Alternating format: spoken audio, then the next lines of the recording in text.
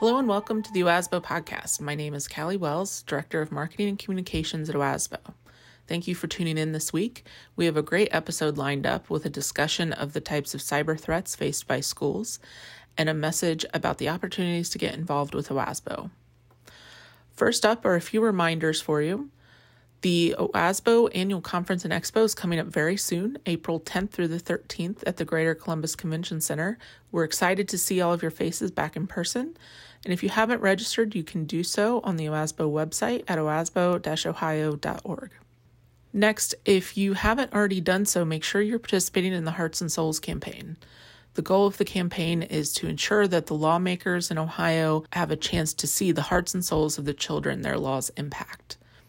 Be sure you're scheduling visits for your lawmakers at your district, and make sure you're reporting those visits to OASBO or BASA or OSBA. The goal of the campaign is to have 100% of districts hold a visit, so be sure to let us know about those visits. We will typically have a legislative update from OASBO's Deputy Executive Director, Katie Johnson, but she is on a well-deserved vacation this week, so I'll point you to OASBO's Advocacy Hub. There you will find the legislative tracking tool with updates on any bills we are tracking related to public education. You can find the Advocacy Hub by clicking the advocacy icon in the blue bar at the top of any OASBO webpage. The legislative tracking tool is linked on the right side of the advocacy homepage. Up next, we have an update from OASBO's Executive Director, Jim Rowan, about getting involved in OASBO. I would like to take a moment to thank all OASBO members for the contributions you make each and every day to your school district, community, and profession. Being able to selflessly focus on the well-being of others and lead accordingly is not only the definition of a servant leader, but also that of a school business official. I am so humbled and proud to lead this great association as your executive director. As a retired school treasurer and member of OASBO since the early 1990s, I have been afforded numerous opportunities to serve my school district, community, and profession.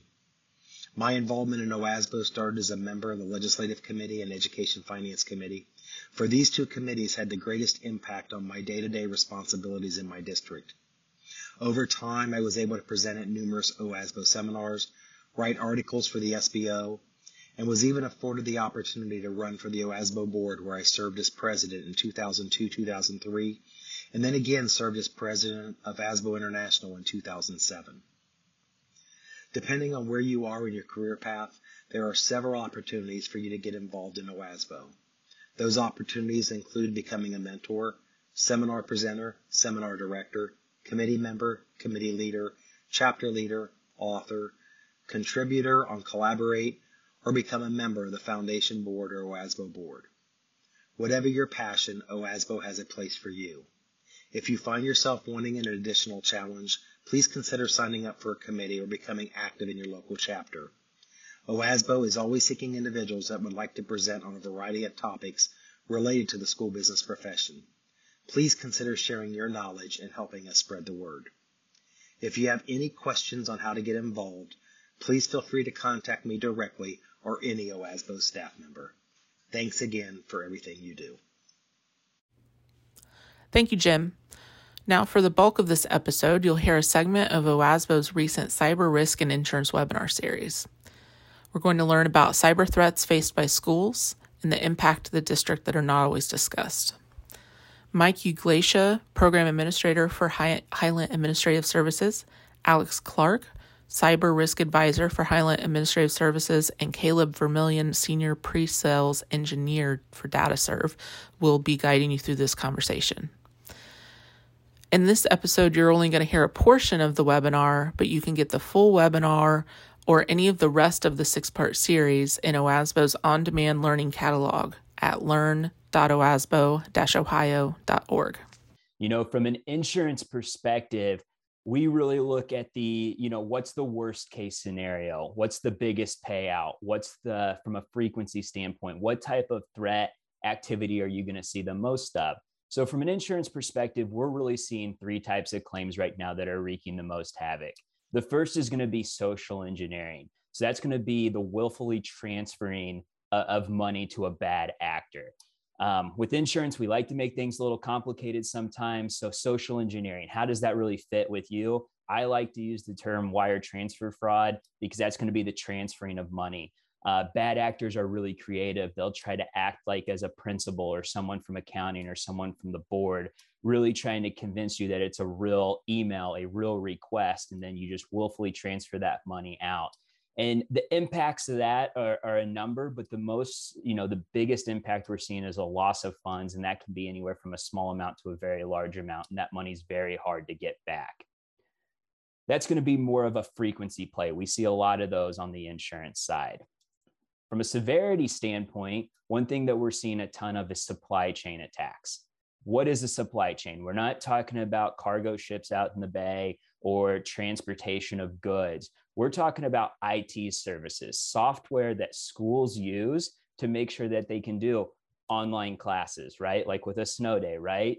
Making sure that we can take attendance, making sure that we can, keep the data, the healthcare information, the vaccination records, the enrollment up and rolling, and even payroll as well.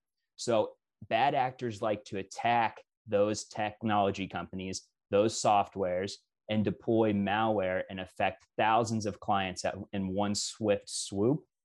So that's a real big severity play, and we're seeing a ton of those in the insurance world right now. And then combining severity and frequency is the dark, nasty word of ransomware and malware. So what ransomware is when a bad actor gets into your system. They do this by a number of different ways: phishing emails, open ports that are exposed to the internet.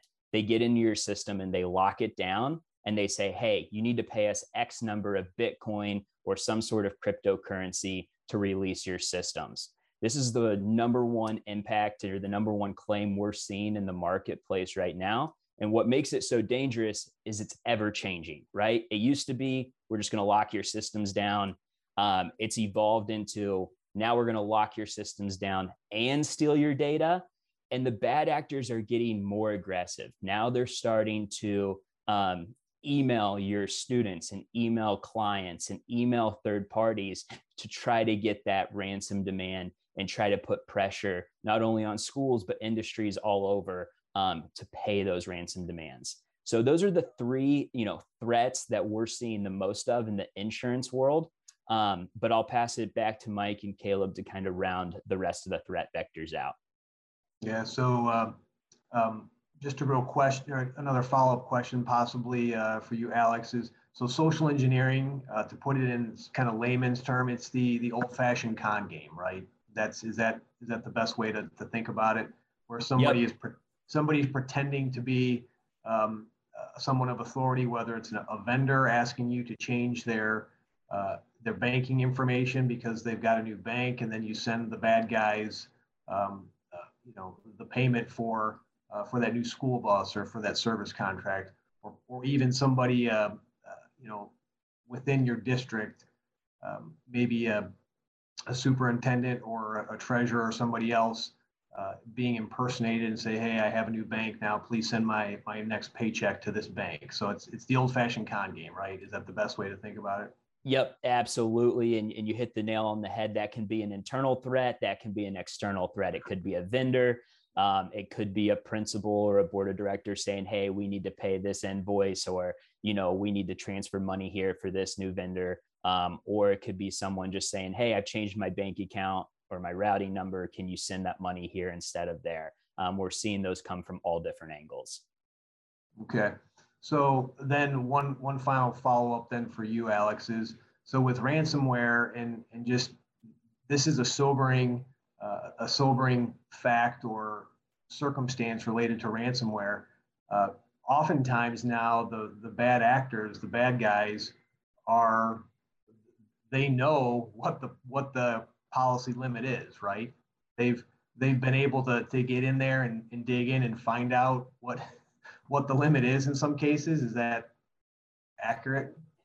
Absolutely. So from an insurance perspective, the data that we see shows that a bad actor will sit into a system for more than 100 days, right? They're trying to figure out the best way to attack, the best way that they can get paid. One of those is looking for the cyber policy, right? How much are you actually buying? How much can we actually request? And they're going to target that amount of money. Okay. All right. Thank you. So again, it's certainly challenging out there. I appreciate it. So Caleb, any comments on the threats that we're being faced with today? Yeah. So as Alex kind of covered some of the big threats from a headline money standard, I wanted to touch base on some of the threats or impacts that just happens to your day-to-day operation as a school system. So to stay on some of the threat idea is what's known as a denial of service attack or a distributed denial of service attack.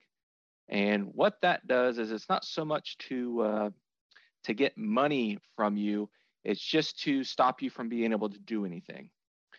So imagine the old comedy bit where two people try to go through the door at the same time and they get stuck.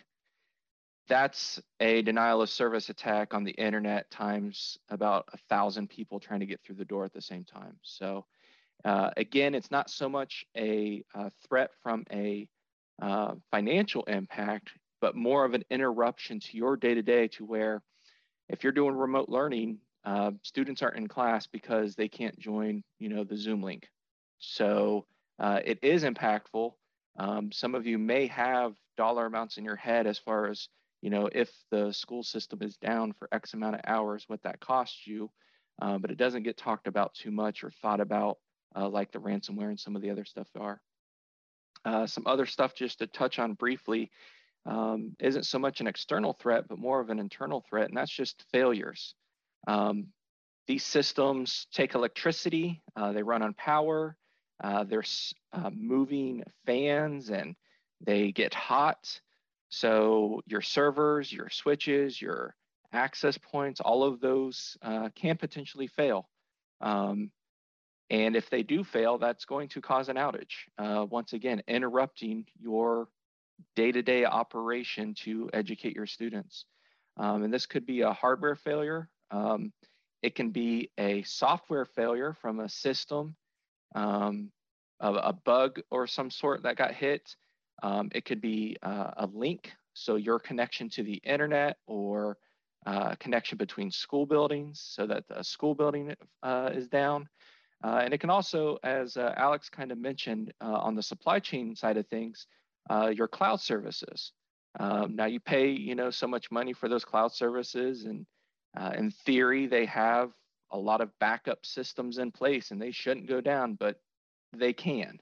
And what does that look like? Is there a backup plan, or how do you handle if your attendance system isn't reachable because the provider isn't available? So when we talk about threats, the big things are the ransomware and the social engineering and the exposure there. But I also want to make sure that everybody's thinking about threats from a holistic point of view, that it's internal systems as well. It's failures. It's anything that would really cause a disruption to what I would call a normal day for your district.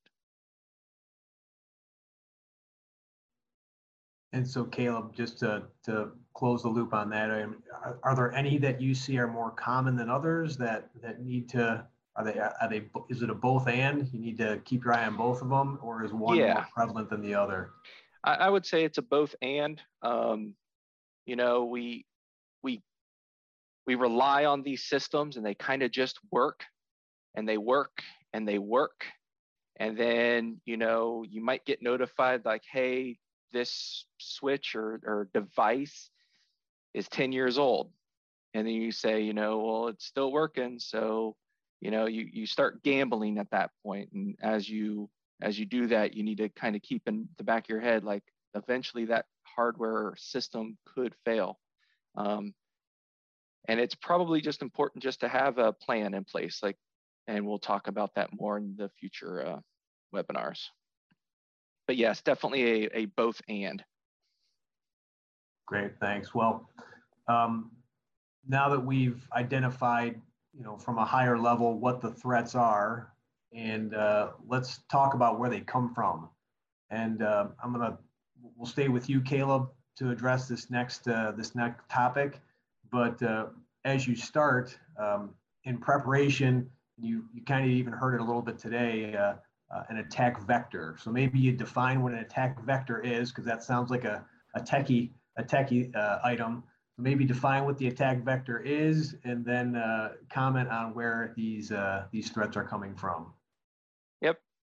So an attack vector is a fancy term to basically say a point of entry for the bad stuff.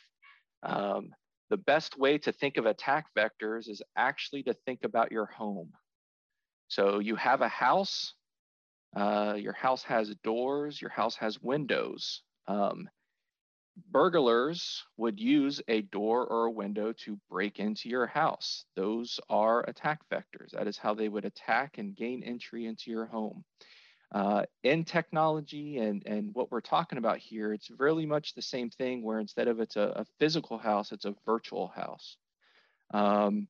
So for instance, your house has doors and windows. In a system like your school district, and with technology, think of it at like your firewall. That might be a new term for some of you, but you essentially have a device that stops anything from the outside coming in that you don't want. And that's very much like a wall. And of course, you have to allow some things through so that your people can work, so they can get to the internet and teach, and students can pull down information and research. So you open some windows and you allow some doors in there, and it's measured, and you have to make sure those are secure. You want to put locks on the doors. You want to put locks on the windows. You want to make sure that the backdoor key is only available to a certain amount of people. You don't want that backdoor to be accessible to everybody. Other attack vectors, to specifically talk about attack vectors, there's things like port scans out there that companies just run across the internet, just poking and looking for openings. It scans everything. And if it comes across the vulnerability or an open door, they're going to exploit that. Email phishing is a common one, where you get an email and it pretends to be somebody else, and they say, you know, your UPS delivery is here. Click here to validate. And you click it, and all of a sudden you download the thing. With phishing and downloading things like that, the best analogy I can say is somebody walking up to your door and saying, you know, I'm so-and-so, and then you open the door and let them in. You can have the best security in the world, but if users allow them entry, there's nothing we can do about it necessarily from a technology side. And then from the inside of the network, there are some things to be aware of. I won't call them threats outright, but anybody who has access to your network. So students, faculty, staff, all of those people use your network every day, mostly to do good. However, if they have something on their own device, their device gains access to your network, potentially that bad thing on their device now has access to your network. And the last thing I will leave you with is sporting events or concerts or musicals or plays where you have a lot of guests into your network, people from the outside or parents walking into an event, and they jump on your wireless. They now have access to the inside. And there's ways to secure it, and I encourage you to all follow up on that. But they do have some level of access, and that is something to be aware of, that is also an attack vector. Great, thanks, Caleb. I appreciate the analogy, the house analogy. That it really helps with my understanding of it. Alex, any items you want to comment here related to where the threats are coming from? Yeah, I think there's a couple different avenues of where the bad actors are coming from, but I think Caleb said something really, really important there, is you can have the best controls in the world, right? You can have every box checked off, but about 80% of the claims that we are seeing are based on human error, right? People are clicking on those links, and bad actors are taking advantage of that, right? But who are the bad actors, right? Where are these claims coming from? outside of our four walls. And we're seeing that from all over the world, right? There are countries where it is illegal or where it is legal to attack companies, to attack industries that are outside their country. So we're seeing bad actors really take advantage of that, and that's their full-time job. And they are taking advantage of all the things that Caleb presented, but they're really taking advantage of that human error, people working too fast, clicking on those links. As well, we do have to keep in mind of people that are inside our building, disgruntled employees, maybe someone in leadership that lost their leadership position. We do see a lot of claims on the insurance side based on rogue employees taking advantage, leaking data, or destroying data.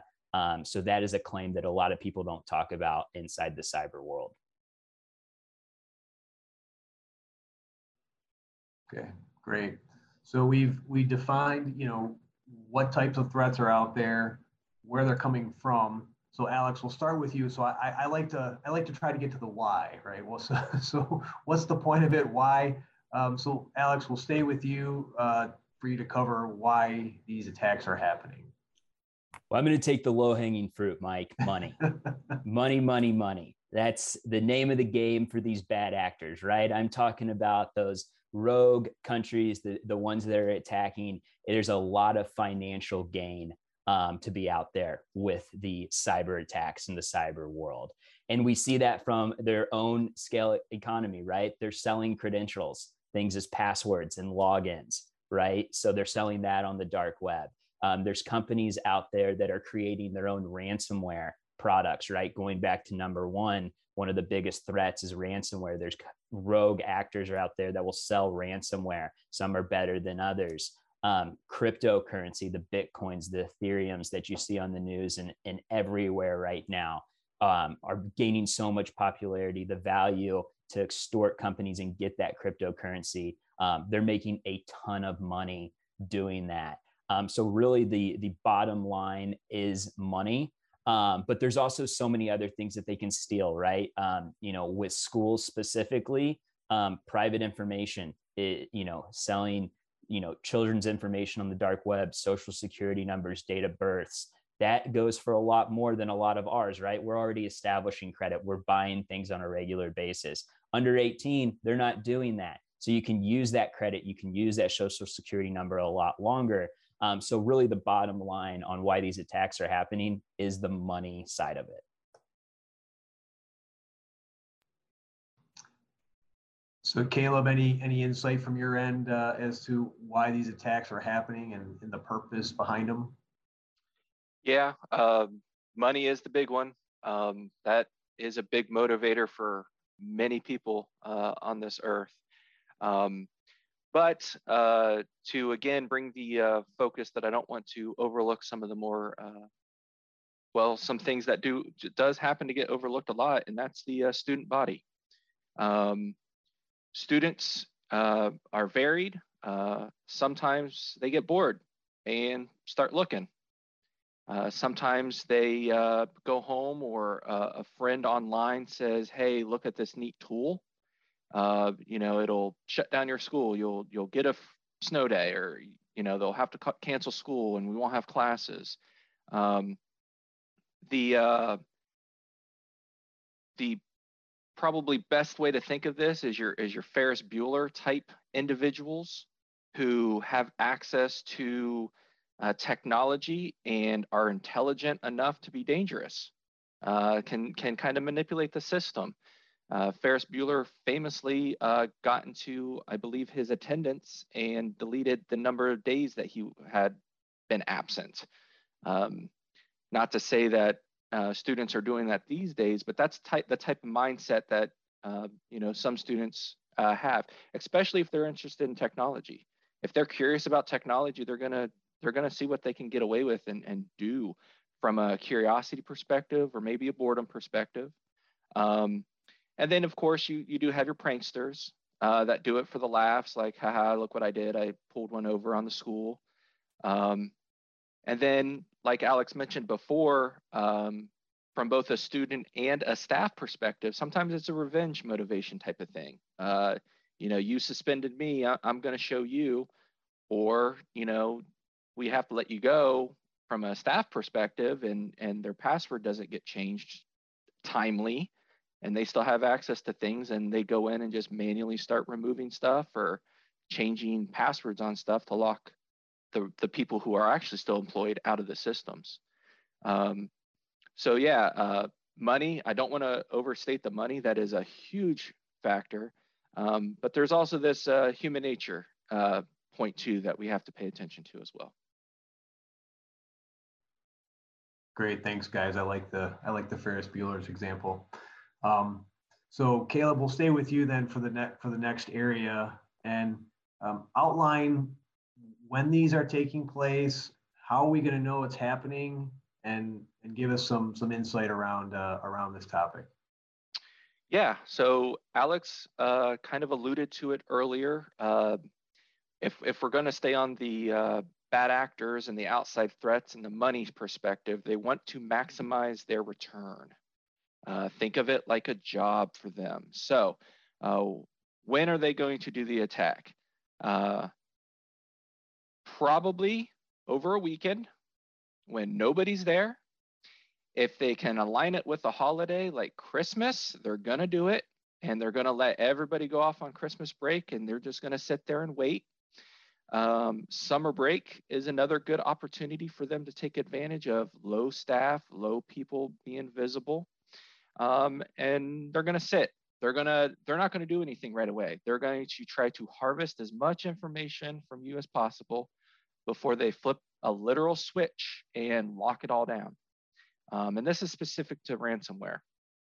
And if you're not monitoring it, if you're not aware of this or taking stock of what's on your servers and network, you're not going to know they're there until they're ready to tell you they're there and demand payment. The screen in front of you is a very real prompt that you could see when they do decide to lock it down. Sometimes it's this, sometimes it's a phone number to call to get information from them, to transport the funds. So if you're not monitoring it, if you're not aware of it, yeah, it's going to be too little too late. If you are monitoring it, good for you. Once they start poking around, you'll start seeing little alerts in your email to say, hey, this is suspicious. Hey, this program shouldn't be here doing what it's doing. And then you can head that off before it gets to this point. As far as going back to my students and that old DDoS attack, a lot of times when that switch gets flipped, your system kind of crashes and stops working instantly.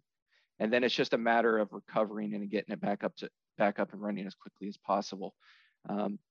The best thing to do there is to just be careful of what the students can actually access or get access to. There are some parameters you can put in place, but unfortunately for something like that, to where it's somebody doing like a DDoS attack, a lot of times you're not going to see that until that actually happens. And at that point, it's just a matter of having a process or a plan in place to respond to it accordingly. So what was that? What help me out here? What's the VDOS? Was the term you use? What's that?